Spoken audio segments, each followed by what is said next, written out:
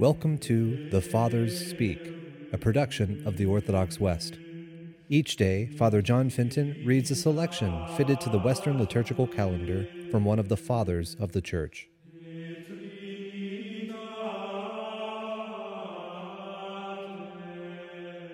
On this beginning of the liturgical year and the first Sunday in Advent, let us listen to a portion by a homily by our Father among the Saints, Gregory the Great.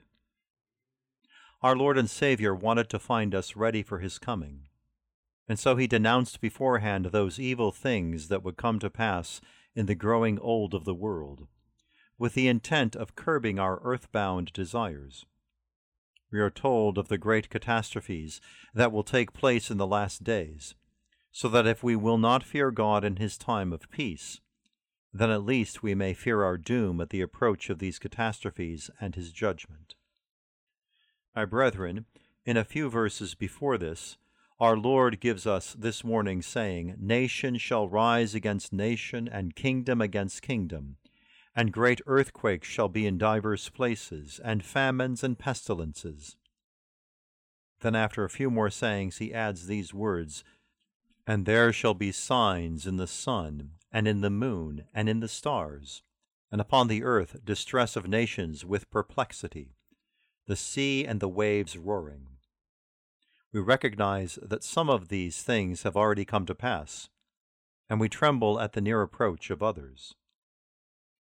Now the rise of nations against nations and oppression spread throughout all the earth has become an actuality in our own days, over and above what we read of in books.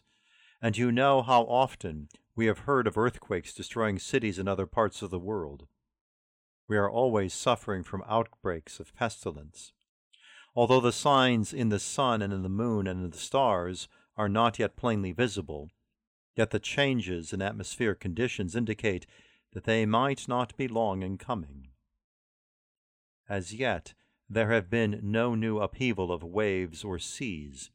Inasmuch, however, as so many things which have been foretold have already been fulfilled, there is no doubt that those few still remaining will also come to pass. For what has already happened shows clearly what will certainly come. We tell you of these things, dearest brethren, to stir up your minds to watchful care, that you slumber not through carelessness, nor wax faint through ignorance, but that fear may give you eagerness, and eagerness strength in well-doing.